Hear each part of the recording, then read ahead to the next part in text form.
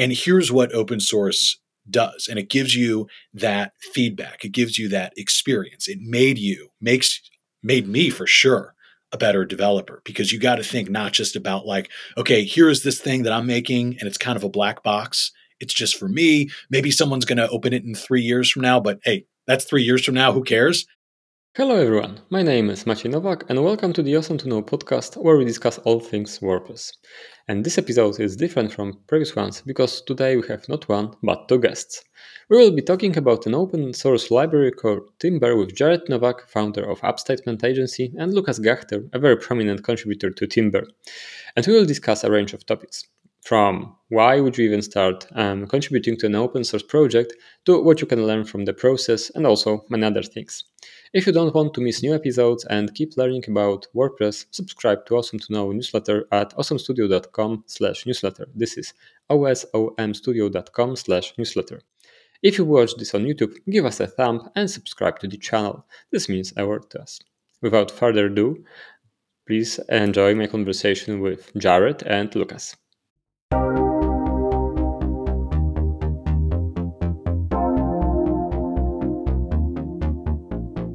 Hey everyone, it's good to have you here. We're glad you decided to tune in for this episode of the Awesome to Know podcast. Hello, gentlemen. Pleasure to have you on the podcast. Thank you very much for making the time. Well, thank you. It's a lot of fun to get together and be able to talk about this stuff. Exactly. Jared, good morning, Mr. Novack, as we used to joke. Yes, good morning, or good evening, Mr. Novack. Exactly. Lukas, great to have you here as well. Yeah, thanks for having me. It's great to be here. Yeah, so this is first time I'm recording with two guests. I'm a little bit nervous how to manage it. So everything bad is on this humble host. So maybe let's start with introducing yourself. From my left to right, Jared, Lukas, can you introduce yourself to our listeners? Sure. So I'm Jared Novack. I am co-founder over at an agency called Upstatement here in the U.S. But most relevant to today's discussion, also started the Timber project about 10 years ago now, maybe 11. 11 years ago, which is a tool for WordPress, which I collaborate on with Lukas and many others, and excited to dive into today. Perfect. Lukas? Yeah, I'm Lukas Gächter. I live in Switzerland in a small town called Winterthur with my family. And I also own a small design and development agency with a couple of friends. We mostly work for smaller companies and organizations. And we do brand strategy, print and digital design, and a lot of websites. And that's also why we came to use Timber. I started using it back in 2015 and then quickly did my first pull request ever, actually, for Timber.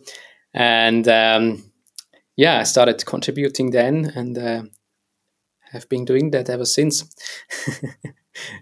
Perfect. We will get to that first pull request in, let's say, due course. But what interests me very, very much is how to agency owners, divided by an ocean. How did you guys started to work together on that project? So I'm very curious about the very start. So, Lukas, you mentioned this. You started using Timber. So maybe Jared, can you explain a little bit more about the reason for creating such a project? Yeah, and I think it's interesting that Lukas also does both programming like I do, but also has to own the agency and kind of be responsible at the end of the day, because that's what really led to Timber's creation, and that was seeing all the ways in which designers and engineers were stuck using WordPress together, and all of the ways that WordPress's theming layer was really preventing good collaboration between people who knew how to build stuff on the back end and then designers who knew obviously the visuals, but also just enough CSS and HTML and JavaScript to get themselves into trouble. Well, you can get yourself into a lot of trouble when you're dealing with PHP directly, and that's what WordPress has you do out of the gate, or with any of the default 2015, 2016 themes and stuff that we were kind of coming up against at the beginning. And why we wanted, I wanted something like Timber to exist, and I was looking for it. I said, certainly someone else has had this problem. Certainly someone else has already done this. And what I found in looking through all of these resources was this amazing templating layer called Twig. And I said, again, this is great. Someone's made this. I'm sure someone has integrated this already with WordPress. The world's most used and comprehensive CMS runs 20, 30, 35% of the internet. Certainly this already exists. And it did. I saw a few sort of like started and then quickly abandoned projects. And then I had that lightning bolt of like, well, when you realize that someone should do this, maybe you are the person who should do it.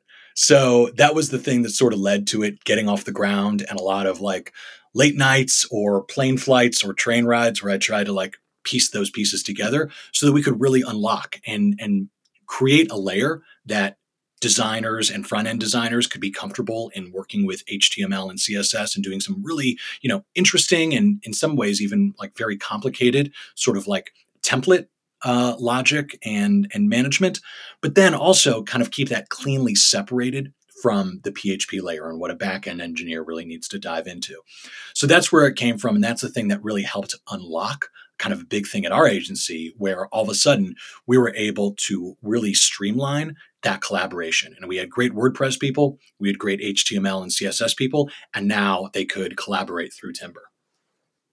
All right. And for our listeners, can you dig even more into what Timber is now? Because, this is a 10-year history, 11-year history. I've been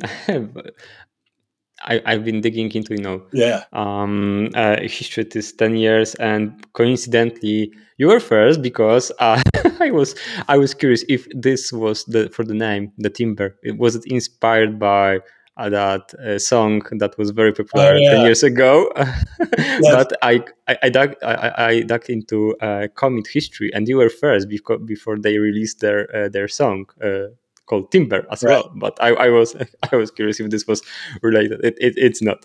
No, we beat Kesha and Pitbull by a couple years, but we did play that song at my wedding, which was a lot of fun. So Timber, it's kind of a, looking at Twig, which is the template language that Timber uses. The inspiration was to kind of follow kind of like the Twig, woodland themed naming convention, I guess. So that's where that came from. And where things started in terms of like the code base was very much like, these are Upstatement's needs. These are Jared's needs. It had a lot of ways of connecting PHP and that logic and WordPress to Twig, but also a lot of things that were probably unnecessary. A lot of things with like routes and how you handled paths, a lot of stuff with different sort of utilities and shortcuts, things that Upstatement was building it for, and it really helped us. But then as we started to open it to a wider group, the world over, realized that we had overbuilt it in a lot of places. And actually that's, I think, a big part of what Lukas and other contributors have done, where it's like, how can we streamline this and make it really great at what it's supposed to do? And I think that is really kind of a big underlying philosophy of a version 2.0 that we just released in the last few months. Exactly, because we started talking about recording this episode when there were plans for 2.0 release. Now it's out in the public for a couple of months. And I'm curious, Lukas, maybe you can answer this. Also, to give us a bigger picture from your perspective, how it started for you. You mentioned that you started using it for your own agency and then started contributing. So I'm curious, why did you got involved? Why did you get involved in this project? Yeah, well, first, for us, it wasn't really the same reason that we started using Timber. It was not that it was easier to collaborate on projects, because we're such a small agency. It's mostly just one developer working on a project. But because we have so many similar clients, which are small companies, and all these companies have the same needs usually. And we were just thinking like, yeah, we are reinventing the wheel with every theme that we build from a basic starter theme. And so we realized that when we could use Timber, it was just easier to build components that you can reuse. And while also having a code base that feels like it's a little cleaner. Really didn't like that you had everything in a PHP file, and just when looking at it, it was hard to see like what's going on here. So yeah, we also tried to fix that, and Timber was like kind of a revelation. Just worked really well from the beginning, and yeah, we started using it in all of our projects, and then actually built kind of a starter package for websites that we built. So yeah, in Timber you also have the starter theme, which I guess many developers use to start out a website. But we actually took some kind of that code and then built our own thing, which is also a very good use case for what you can use Timber, I guess. And yeah, then if you start using a library, you quickly realize, yeah, I also need that, or oh, here's a bug, and I could fix that.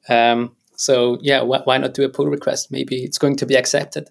First, I was like really nervous because it was my first pull request ever, and I thought like, oh yeah, I'm gonna have to describe it really well, so that it hopefully gets accepted.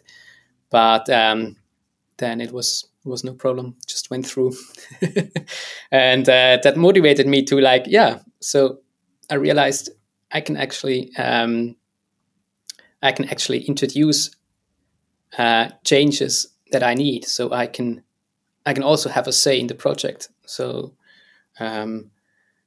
just to be able to define something or create something new in it that helps you as a developer in your daily life, but also the thinking that it could also help others. So the motivation that any change you make could help thousands of developers is actually like really nice. Yeah, giving back or helping people is actually was quite a motivation for me to contribute. There are a few other reasons why I contribute. Yeah, because this is one thing is that you started using it, but then you started contributing, and my question, like more broader, would be also why even contribute to any open source? This was for you like, okay, I have this, I'm using this stuff, right? So in my best interest is to fix as much elements within this, because then I will benefit from it. But also, on a more broader scale, let's say, why should you even start thinking about contributing to open source at all? Maybe because there's so much open source written, thousands of people are writing open source, but there are so many times more developers just like using that stuff. And there's that famous picture with blogs, a lot of different huge blogs, commercial blogs of software standing on one very tiny, like a straw of open source one man show project, let's say. Solo developer supporting that open source project for the giants to use that. So this is very famous, like a depiction of how open source software sometimes work. And just maybe for the listeners who are never made that barrier through which you went, like, okay, this is my first pull request, and I am I am doing it even though I'm stressed. Maybe this prevents some people from doing it. So I this is a very long question, but to shorten it, why should you contribute to open source project? That's quite a hard question. Maybe, yeah, I won't go and tell anybody, well, you should contribute to open source, because it can be very time consuming, it can be frustrating at times. You're doing it for free. So it's actually like a hobby. So you really have to like to do it. There are cases where like agencies give developers the time to contribute to open source. But yeah, I think it's a big problem of the web industry or the tech industry in general, that so much depends on open source and developers who give their time to work on stuff, and they are not really compensated for that, even though like big companies also like the biggest one, like Apple, is relies on libraries that are just free, and I see it a lot in many discussions on GitHub as well, on social media, that this is a big problem, to which I think nobody really has a solution. I can just talk from personal experience what it brought me to contribute, and for me as a developer who is working in a small agency, for me it opened up a world of to work with others. So after studying, the question for me was, where am I going to work? Am I going to work at as a small agency where I'm also the owner and can decide myself where we're going to go, or am I going to work in a bigger agency where I maybe have senior developers who help me through my experiences and teach me a lot of things, where the path that I chose was a path where I am mostly for myself when coding, and that was actually kind of nice to be able to just start working with other developers and also putting yourself out there and seeing where am I with my skills. I still don't think I'm a really good developer. I would say I'm an average developer, but there's just so much more around developing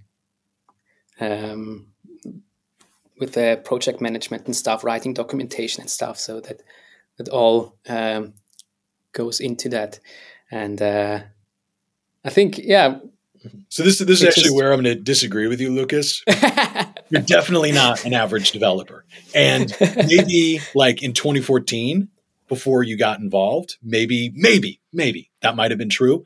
And here's what open source does. And it gives you that feedback. It gives you that experience. It made me for sure a better developer, because you got to think not just about like, okay, here's this thing that I'm making and it's kind of a black box. It's just for me. Maybe someone's going to open it in 3 years from now, but hey, that's 3 years from now. Who cares? Instead, you're making stuff that other people are going to rely upon. Other people are going to scrutinize. Other people are going to make sure that like it doesn't contain glaring sort of like security or memory leaks or other things like that. It changes your mindset. And when, before people would say, oh, you got to do testing, test-driven development and stuff. I said, yeah. Well, look, we got, a dozen websites we got to jam out. We don't have time for that. All of a sudden you realize, oh, this is where test-driven development makes sense. This is how I can include that in a sustainable and sensible way. I need to be able to communicate not just the code. And Lucas, this is a thing that always jumped out about your early contributions, but the why, the how, the considerations, like why I chose path A instead of path B, and which is better, and is path B better, but it's going to take, so much longer or involve so much more risks. Like those are the things in my mind that take someone from an average to an excellent developer is yes, it is the code, but it is all of those surrounding things around the code, the why, the communication, the documentation. And that's something that open source is going to force you into. Whereas if you are working at a small agency or your own shop, you just don't get that structure or feedback. So I think that is just a huge benefit that open source provides to young engineers. Yeah, it was definitely the case for me. Me too. with the example that you said, like, for me it was also a lot of thinking out loud.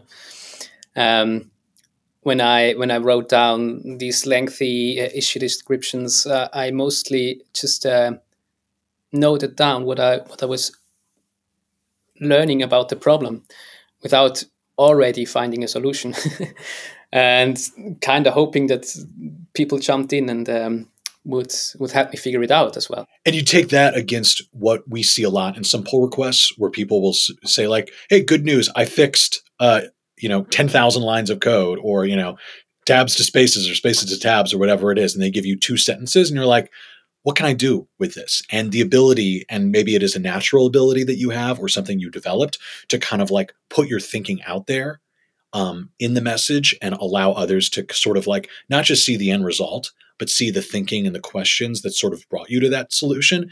That is valuable, not just on GitHub, but in so many sort of like engineering conversations that happen between different, senior or principal level engineers, where they're trying to figure out some really fundamental and important questions that could guide sort of the technical architecture for a long time for a particular product or company. Those discussions and being able to be confident and comfortable, sort of like both putting yourself out there, but also the humility to listen and the humility to recognize, oh, I was totally wrong about that, and this other person has a much better idea. That takes a communication muscle, and open source is going to help you develop that, especially because so much of what we have to do, and I say we, and of course you guys are the ones who actually have to do it, not this dumb American. You're translating that across language and culture sometimes. I think there is also another component which is obvious in this discussion, but it's all written communication, which is missing now, maybe not so much missing in the remote era, in the era of remote work, where so much more is done in written form. But before COVID, everyone worked from most of people worked from the office, and those were just discussion, live discussions on meeting and so on. But when you have to explain the problem you encountered in a way and in a fashion that is understandable after first reading, it's totally different game of communicating clearly and coherently, so that other contributors will understand and will want to read this and follow through and so on. And this is no mental shortcuts and stuff, and this makes it totally different way of communicating that polishing, let's say, on an open source project done in a free time. So I can spend as much time as I want because it's my free time. So it changes the way you also work in your workplace, because you hone that skill of writing in a clear way so that you are understood after the first reading. Yeah, that's surely one thing I always strive for. The thing about written communication is also really nice. I realized, like, we are now talking about problems that we also talked about 5 years ago. And I remember we talked about them. So, but when I say talk, like, yeah, we wrote about them in buried somewhere in a pull request or an issue. And I oftentimes just search for some keywords and try to find that discussion. And that really helps. Like, you have a really long trail of history in that GitHub repository, and I think it prevents you from doing too many loops over certain topics. But like, maybe it's difficult if new contributors come in, then they just see the current code base, and they have to rely on somebody that knows a little bit about where we have come from and what problems we encountered along the way. Yeah, it makes me think, Lucas, when you were kind of talking earlier about, why Timber and stuff and the organization that it promotes in regards to like having like well-structured themes instead of these messy PHP files. And at one level, you could think like, okay, that's just aesthetic. Who cares? But what you're getting to is why it really matters, because when you're trying to maintain business critical code bases over a period of years, being able to have smart organization and kind of like a paper trail of decisions. Why is this organized like this? How did we decide? Why did we decide that? So that 2 years later, someone doesn't spend 3 weeks of their time digging a hole that someone already dug and then patched over.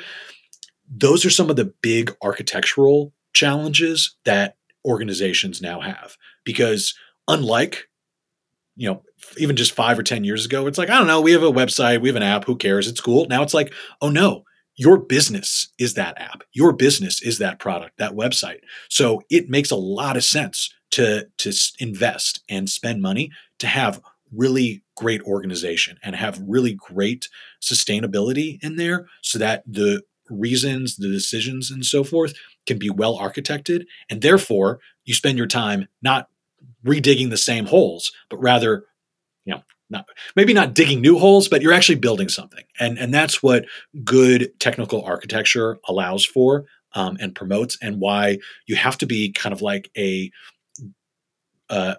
great or excellent to great developer or engineer to start to have a meaningful impact. And again, that is just an escalator that you can take with open source, as opposed to trying to do it on the job, where the stakes are very different, the eyes are very different, and the amount of permission that you might have to grow or to fail is going to be much more limited, because it is on someone else's dime.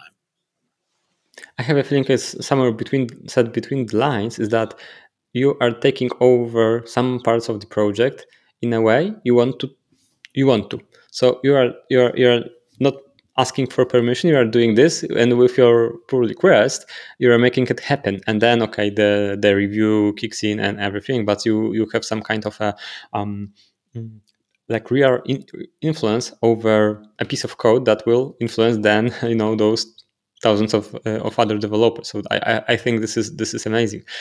And I wanted to go back a little bit in history, Jared, to you. So we know why to contribute to a project, but why do you open source something that can be your competitive advantage as a company? Because this started within your agency, and this is a business decision to open source this. Mm-hmm. So why? Well, number one, it is amazing to get free contributions to your work from all over Fair the enough. world. So Fair that's enough. the reason. Let me give you a real story, which is that we were bidding on a project, and the client was interviewing us, and they said, okay, we're talking to this other agency. They recommend that we use this WordPress system called Timber. Is that something that you would also recommend or you also use? And I said, well, as it so happens, we actually wrote that library and maintain it here at Upstatement. And that was kind of the end of that conversation, and we got that job. So you're able to establish a authority for yourself, because now it isn't just some sort of secret proprietary sauce that you sprinkle on in the back end, but it can become a part of the kind of technical vocabulary that people might have or they're evaluating. Further, when we go in to meetings sometimes and we're having to talk about our technical approach, we will often, assuming that is what we recommend for that project, talk about Timber, talk about how we've used it. But then we also have the other validation that says, let me give you a list of some of the other agencies that you might be familiar with who also use it. Let me give you a list of other organizations who use it. And we're able to rattle off top universities, tech companies. Here, President Obama's foundation uses it on their website. So we list these kind of big headline names. Some of them might be from the Upstatement portfolio, but we're able to sort of scale the Upstatement portfolio. And any agency that uses it and we're able to kind of like peek into the code and figure it out, that becomes a feather in our cap to go through and say, hey, it's good enough for President Obama. We hope it's good enough for your organization. I love it. I love it. It's a success story, I would say. But building on what you said, that a lot of it takes, I don't know, a grit or a lot of effort to maintain a project over many years, and there is so many projects that appear and then disappear or just get abandoned. So what makes you, or what makes a good open source project? Why? Because if you are going to invest some of your free time instead of running, cycling, whatever you code for free somewhere, something, how to choose a project that you want to contribute to, because then you might end up in contributing to at the very early stage, which is very like rewarding, that you built part of the initial framework. But then if it gets not if it goes nowhere, this is a sad feeling, I guess. Right. Well, that's the thing. Results not guaranteed, and I would say that like this is where Timber's contribution community makes all the difference. If it was still just a one-man show, so to speak, if it was just an Upstatement only thing, Timber would be long gone and into the past.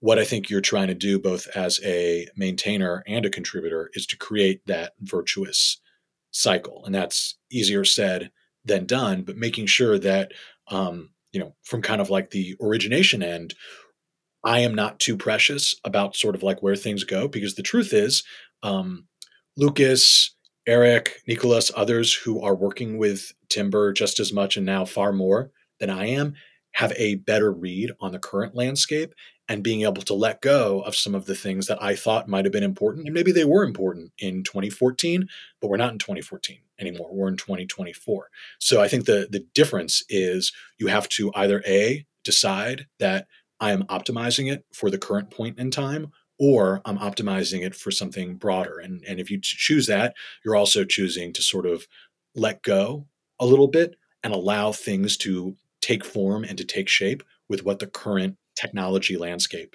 demands. I don't know, Lukas, you're confronting this much more. I'm interested kind of like what you see as the difference maker there.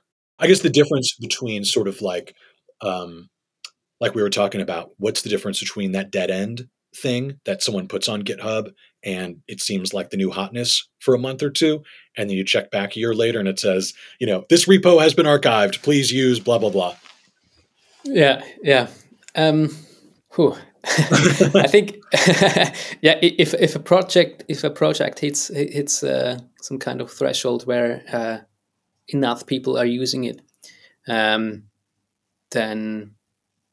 maybe it's hard to kill.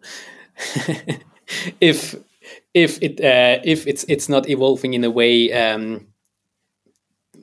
where it's something completely different a couple of years later.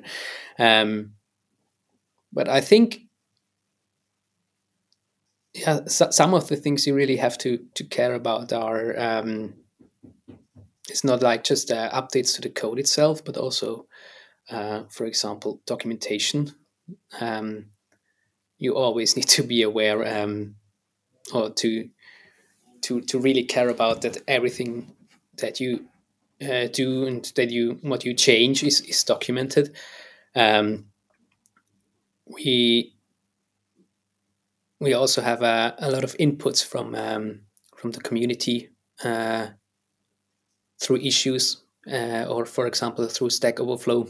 We ask people to ask Timber support questions through Stack Overflow, and I read through a lot of those, and so you start to get a feeling for what people actually need or how they are using it, and also where the parts are that they don't really get yet.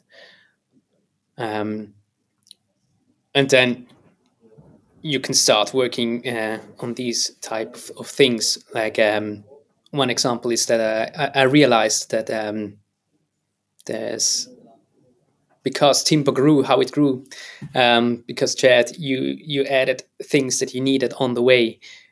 There were a lot of inconsistencies around function names, for example. This isn't something that you anticipate if you start writing a library, but then you start to see like, okay, well, here's a problem, and you don't see this problem through reading one issue. This is a kind of problem that only emerges if you read hundreds of issues and maybe 200 questions on Stack Overflow. You start to see patterns, underlying patterns, and I think, yeah, this is then the interesting thing to solve. Like, it doesn't. It's not about singular features. Like, okay, I want to have this feature, but I actually want to make it. I want to change the project in a way where it's still usable and understandable when it's evolved. It's hard to describe that.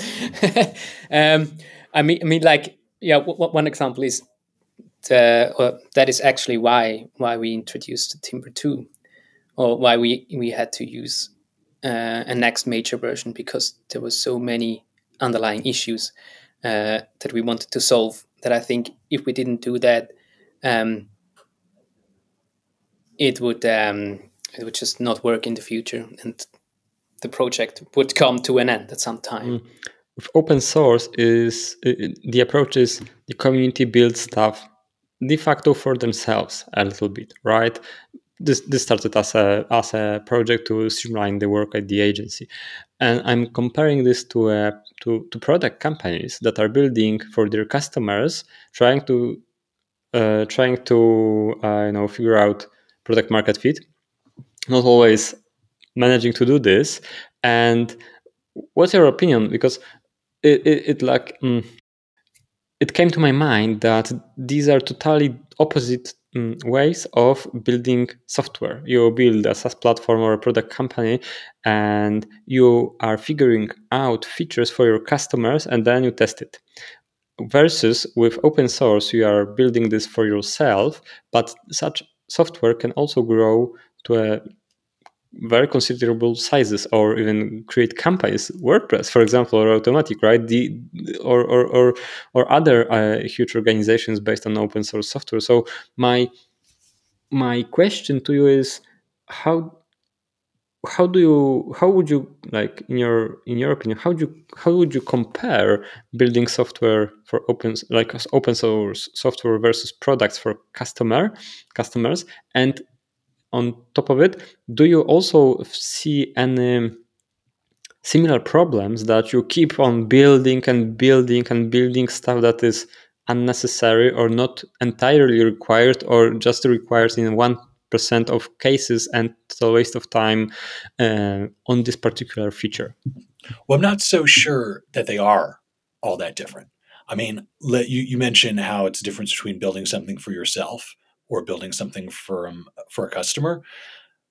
A lot of software that we use actually was in this in-between zone. Like Slack famously, I think, began as a internal messaging tool built by a company that was trying to develop some sort of like video game. And they were like, well, we need, just to kind of keep all our video game developers kind of in sync, we need to make this little internal messaging thing.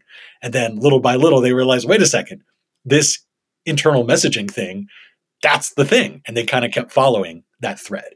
And what's powerful there is the idea that when you are the customer, and it just so happens that there are a million, or who knows, billion other people just like you out there, wow, that gives you a real advantage, because now you can go through those cycles really quick, because you can say, does this help me in terms of what I am trying to do, in terms of being in an office or in a development group, versus having to rely on surveys, focus groups, other sorts of user testing, which is sometimes necessary, but it just slows down that process. In open source, you get to kind of start from that ideal spot of like, yes, you are a customer, so to speak, and there are going to be tens of thousands, hundreds of thousands, maybe millions of other customers just like you out there. And the more your solution is actually solving your problem, and the more your problem is similar to the problems that others have, well, then you're really going to find that product market fit. Of course, there are a million markets out there that are like, well, those people aren't developers or they don't use, intra-company messaging services, so it doesn't quite work. But it's all about that idea of like trying to shift, where is that customer? Because the more you can internalize that customer through you being them or having great data, great surveys, great analytics, that's where you can kind of get into that cycle super, super quick.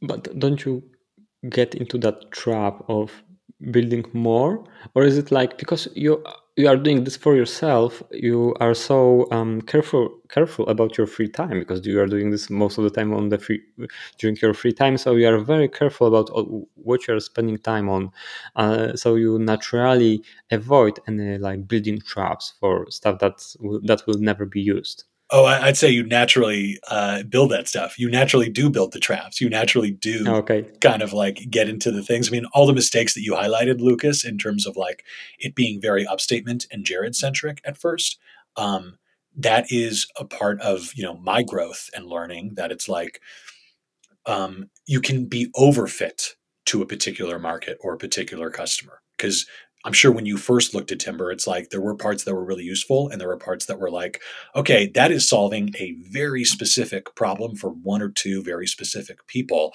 and trying to balance those two. And, I learned a lot from watching Lukas and others sort of like take things apart and say, ooh, that's not a normal customer, or for us, we need to kind of like better segment that out or recognize that this thing that we have built is not as good as this thing that already exists. So let's separate those two, focus on the thing that we are really great at. And I think that is just a lesson also of like SaaS software, where the software that tries to do too much and be all things to one customer or all things to all people, that tends to stumble and fail, and sometimes spectacularly and very expensively. Whereas products that are able to really discipline themselves and have the confidence to say, I know what my customer is, I know what they need to do, I know also where I am going to kind of create some like hard lines and not go further. Very similar problems. Sometimes it is solved with a SaaS user interface. Sometimes it's solved with JavaScript and PHP and other code that makes some kind of opinionated choices about what we're going to do and what we're not. Yeah, I read in one newsletter that riches are in the niches or something like this. So that this very, very narrow area of expertise for an agency, for example, or for the product is the competitive advantage of knowing so much and knowing so the problem on such a deep level that you are, I don't know, not maybe unbeatable, but at least you have very, very good fit for your ideal customer. I'd also say that like for a SaaS, when they build a product, they start to add these small features that help the customers. But for us as an open source open source project, I think we're more like a platform to help developers build those features. So that's what we tried to do recently, to remove some features that were there. Jared mentioned it, like stuff that was made sense for very edge case scenarios, but wouldn't make sense for a lot of developers. We started to try to remove these cases and move into a direction where it's more like, oh, you want to build this feature? Yeah, like you can use this and that as a base for it, but maybe we won't give you the complete solution. So in a way, I'd say it's more like a platform on which you build your own product. So in that sense, it's also a little different. Well, let me just hard disagree with you again, Lukas, perhaps. Okay. Where some of the most successful SaaS software that we see becomes that platform, right? It's like let's take YouTube, for example. Is YouTube like a piece of SaaS or is it a platform? And this is a trend you see in so many other places where it's like it tries to do something, but then they've invested a lot of space in figuring out how an ecosystem can be created in a platform, the ways in which content creators can be a part of something, a way in which data can be exported and interact with everything from Zapier to data warehouses and things like that, like trying to recognize the ways in which a piece of SaaS software is much more powerful when it actually recognizes that it is a part of a larger ecosystem and it's able to, use embeds and other sorts of like ways of trading information back and forth to become an integral part of an individual or company's practices.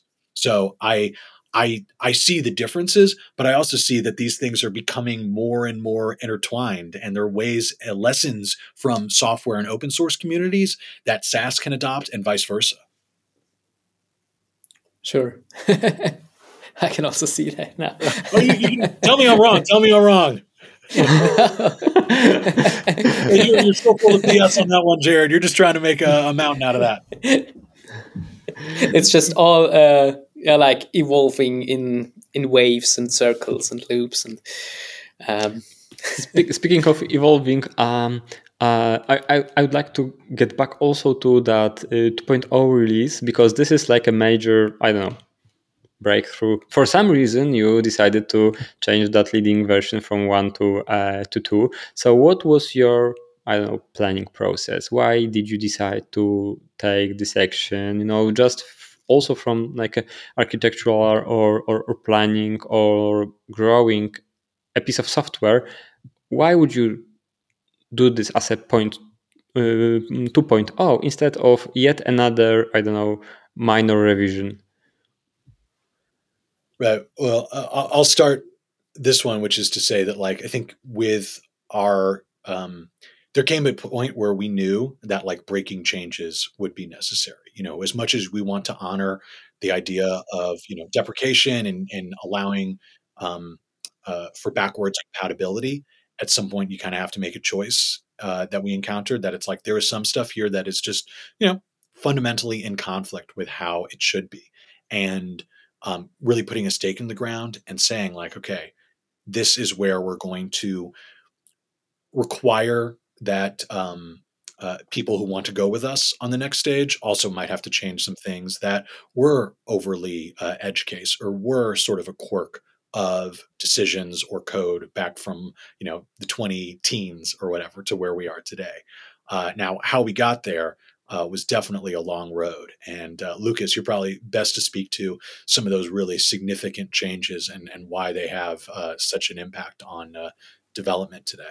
Yeah. I can definitely talk a lot about Timber 2 because it took such a long time to get there.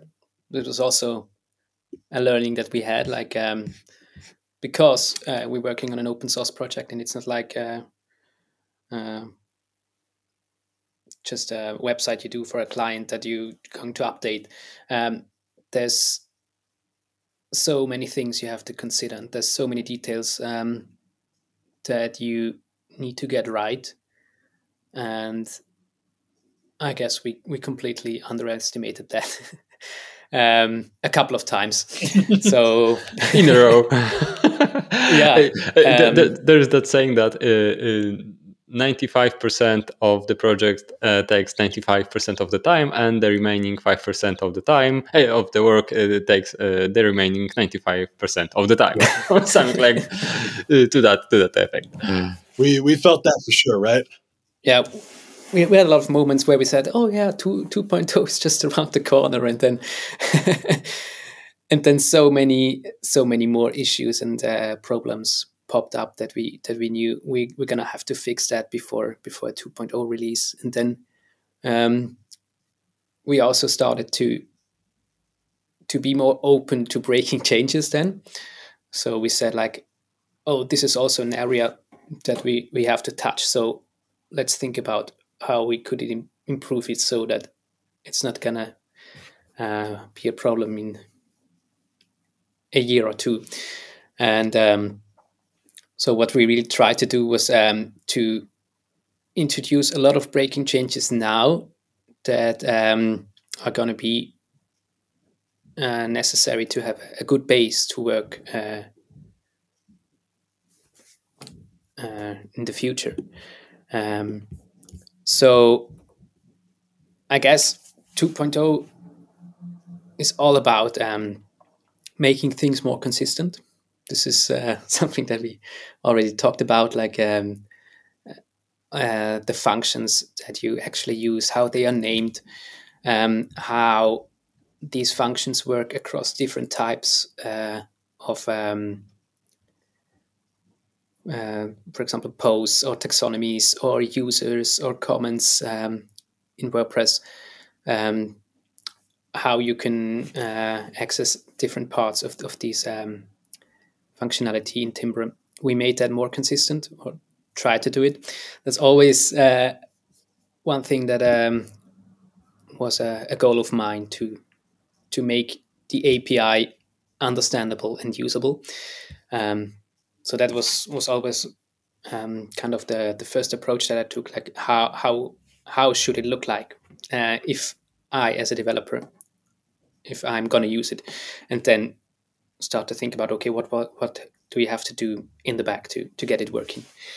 And it should work not only for more experienced developers who are very proficient in the MVC pattern and PHP coding patterns. It also has to work for developers who are more on an entry level, who maybe just discovered WordPress theming and also discovered Timber and then tried to make it work, and maybe it's even their first website coding project. So we also try to consider that it should work for different skill levels. And then, yeah, of course, it should also work for more experienced developers. And these developers, they want to extend Timber with different coding patterns. And we also did a lot under the hood to make it possible to extend Timber in a way that that's common in PHP development, I'd say. All right, but what was the most difficult part here? Is it developing that courage to start breaking things, meaning it wouldn't be backwards compatible, and you had to spend some time on it, developing that muscle to finally make a decision. This will be 2.0 because we will break so many things that this is totally different library, let's say. Yeah. I'd say in some way the hardest part was knowing when to stop breaking things. All right. Yeah. That building trap, right? Yeah. Because it's like you like Lukas is kind of saying, well, we don't want to put users through this constant cycle where every 6 months it's like the thing that you were used to gets kind of ripped out from underneath them. You want to say, okay, we're kind of resetting the table and doing that once. And towards the end, it was like, oh, but this one thing, we just noticed or just remembered, and oh, geez, it would only take, one last pull request, give me one more. And we at some point just said, nope, that's going to be 3.0 or that's going to be 2.1 or 2.5 or whatever. Like we just had to kind of say like, the number of rooms in the house that we are renovating is extensive enough. And we accept that 2.0 is not going to solve every single problem or every second level problem, but this is where we are stopping and we're going to make that really good. We're going to keep that commitment, but also we're going to make sure that there is now momentum to go forward and say that is going to happen in 2.1 or 2.2 or 3.0 and stuff. Because I think the other risk is that you say, well, I need to now wait until it's perfect. And I think this is where we did get ourselves caught, where that becomes a very sort of like delayed and pregnant big version, and it's just forever waiting because it's one more thing. It's the classic issue of scope creep, and being able to put out something that is really good and accepting that it's not perfect. And indeed, few things in this world have ever been. Mhm. Yeah, and then your users have to catch up on so many elements. The bigger the bigger the amount of changes, the more they have to learn. This is like a learning curve for them, barrier of entry for the old ones. New ones will get this. They don't know about anything about previous versions, but those that have to switch, it's the more they have to change, the more it's more difficult for them. Right. And that's also where you need the feedback as a developer around like, actually, even if what I would have done before I thought was perfect, based on the feedback that we're getting from the community, it turns out we did something that is not perfect. And we need to go back and re examine or rethink something that, hey, we thought we had kind of checked this off the list, but actually there are some issues. And I think that's where you need that humility with your community to say, we're putting something out there and we do really want to learn from what is working out in the world, what is not, so we can come back and make it sharper and better in the next cycle. And so, speaking about this, did you worsen any areas of the library? Because the intention is we are getting better on every front, but was it also the case that you made some areas even worse? Not even just worse. Like did your community like screamed at you? I want this reverted immediately. Some things we did in terms of how Timber can be extended. We did it in a way that was too strict. Maybe we wanted to cater to tools like PHP Stan, who can show you a lot of issues through static analysis of the code, and sometimes, yeah, we followed a couple of suggestions it had, and then there came some developers who said like, oh yeah, this isn't going to work for me, and then we circled back actually on these ones, and I think we're still waiting for feedback because a lot of developers still have to do the update. But I guess in general, I hope nothing is like worse now. A lot of the things are different, and maybe you have to rewrite things in your own code base, and it's also can also be a lot of work if you have more advanced patterns that you use in your theme, and sometimes it's not going to be easy. And This that is I think your point there brings up that question, though, right? What is better and what is worse? You chase like the higher PHP Stan score because you think that is like, well, look, that is a standard and objective thing. I want the biggest number possible, the fewest number of issues possible.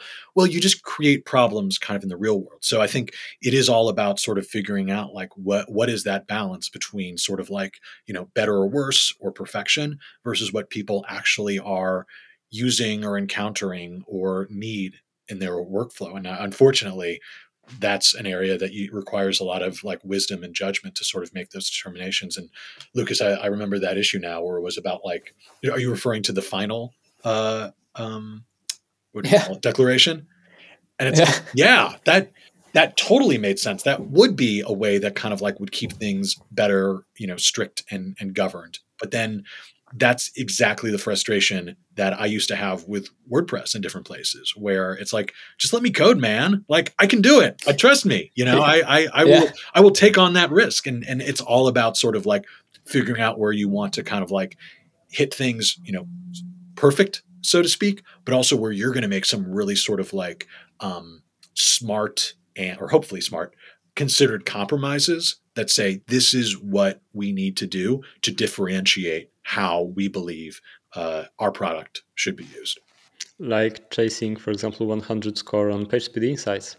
Yeah, it feels good, right? But Exactly. actually, I've yet to see a trophy show up at anyone's house or a giant check that says, "Oh my God, you've got 100%, code coverage or anything like that, or A+ code score." It's like those are good things to watch because you don't want to do things that are just like dumb. But I think the wisdom is sometimes knowing that it's like am I chasing the right thing here? And that takes a little bit of like gumption to step back and be like, oh yeah, um, that's not the right thing to be chasing right now.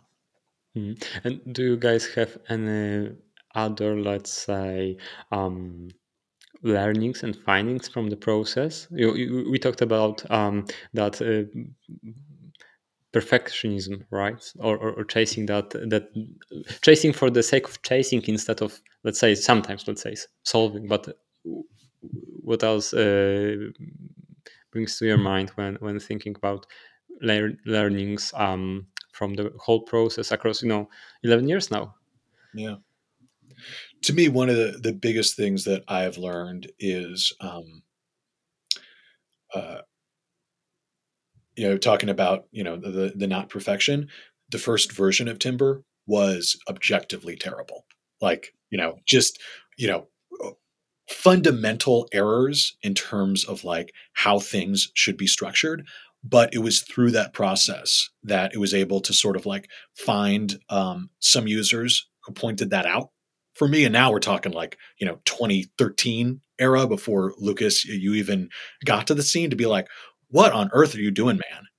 And having that pointed out was so valuable. Whereas if we had kept that stuff completely in-house, completely proprietary, completely secret, we would still be making the mistakes of 2013 10 or 11 years later. And what a total tragedy, So it's about sort of like putting things out there, learning. There've been different sort of like complementary packages and stuff that we slash Upstatement slash Timber has put out over the years, some of which have really found sort of like a zone, and others have been like, yep, that has not been updated since 2017 and no one cares. All right.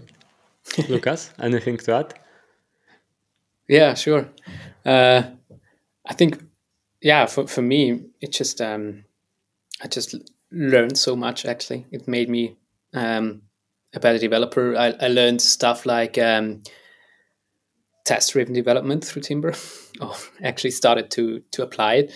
Um, and when I look at how I started out uh, contributing, I think um, I'm a person who wants to do right by everybody. Like I want to cater to everybody, so everybody's happy.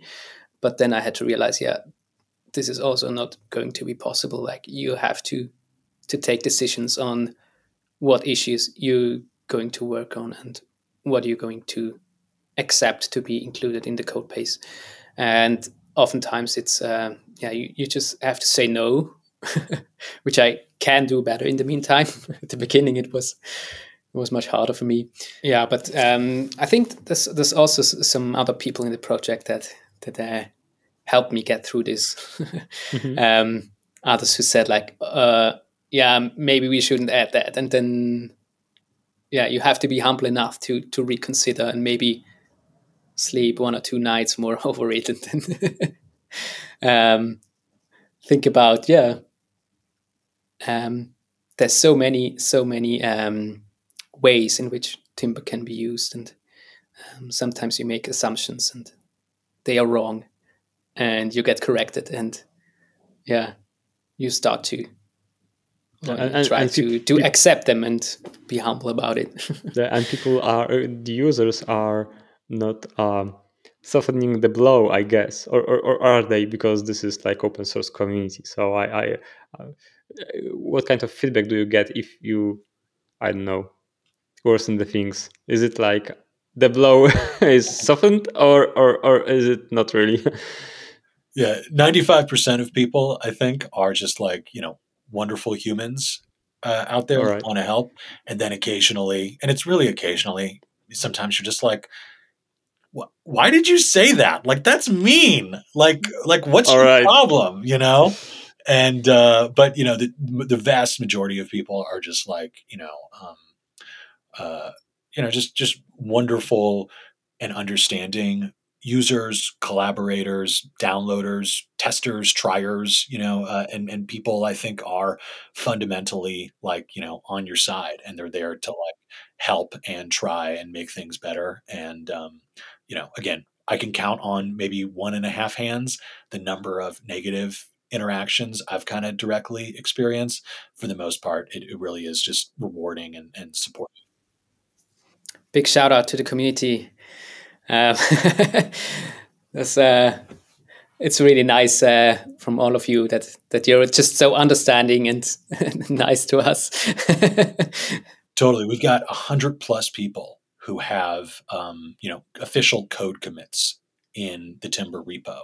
And I would guess 5 times as many people who have submitted comments, questions, etc., through GitHub issues or pull requests. And at the same time, like when the pull requests come through and it's like, hey, this is a really good idea, but it's just not for us. Uh, I can't think of any time anyone has ever freaked out and said, "You have no idea what you're missing. This is the most." People are like, "Okay, cool, I get it. Like, I'm gonna, either A, try something else, or B, maybe this is the perfect thing for my own sort of like personal layer or kind of proprietary library."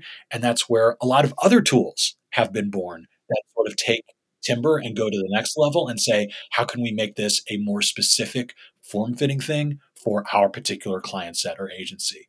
And again, it's people are generally like really smart, really understanding, and all looking toward to build the best possible pieces out there. That's great. This is I think if it would be the other way around, that wouldn't be so rewarding to work on, or would scare people off. All right. So before we wrap up, what's on the roadmap for 3.0? Let's say. This is like roughly. Yeah, that's like asking a woman right after she's given birth, like, well, when's the next kid coming? Okay. I'll empathize with a little bit. I mean, from my end, what actually I want to focus on is the rhythm that we get into, not for 3.0, but for 2.1 and 2.2 and that sort of rhythm, because I really want to learn from the mistakes of like waiting for this big giant release that's going to fix all our problems, and instead closing that cycle and saying, what can we do in the next 3 to 6 months to address the most relevant issues and the most important new use cases that have developed, zero in on those, focus, release something, get that feedback, and then learn, rinse and repeat. So that is to say, we're going to focus on raising this kid, I think, before the next one. What do you think, Lucas? Am I wrong there? What are your big dreams right now? Yeah, well, if you talk about Timber 3.0, maybe you think like, oh, it's going to be a completely different thing again. But I guess it's not. We're not going to reinvent the wheel. But we want to focus more on getting things even more stable and ready for the future. There are updates coming to PHP, to WordPress, where we have to stay compatible, and we are trying to do that in a way that that's going to work for developers. One thing that we try to work on, which is maybe an area in itself, is image manipulation, like the whole area about how you can work with images in Timber is probably going to get an update.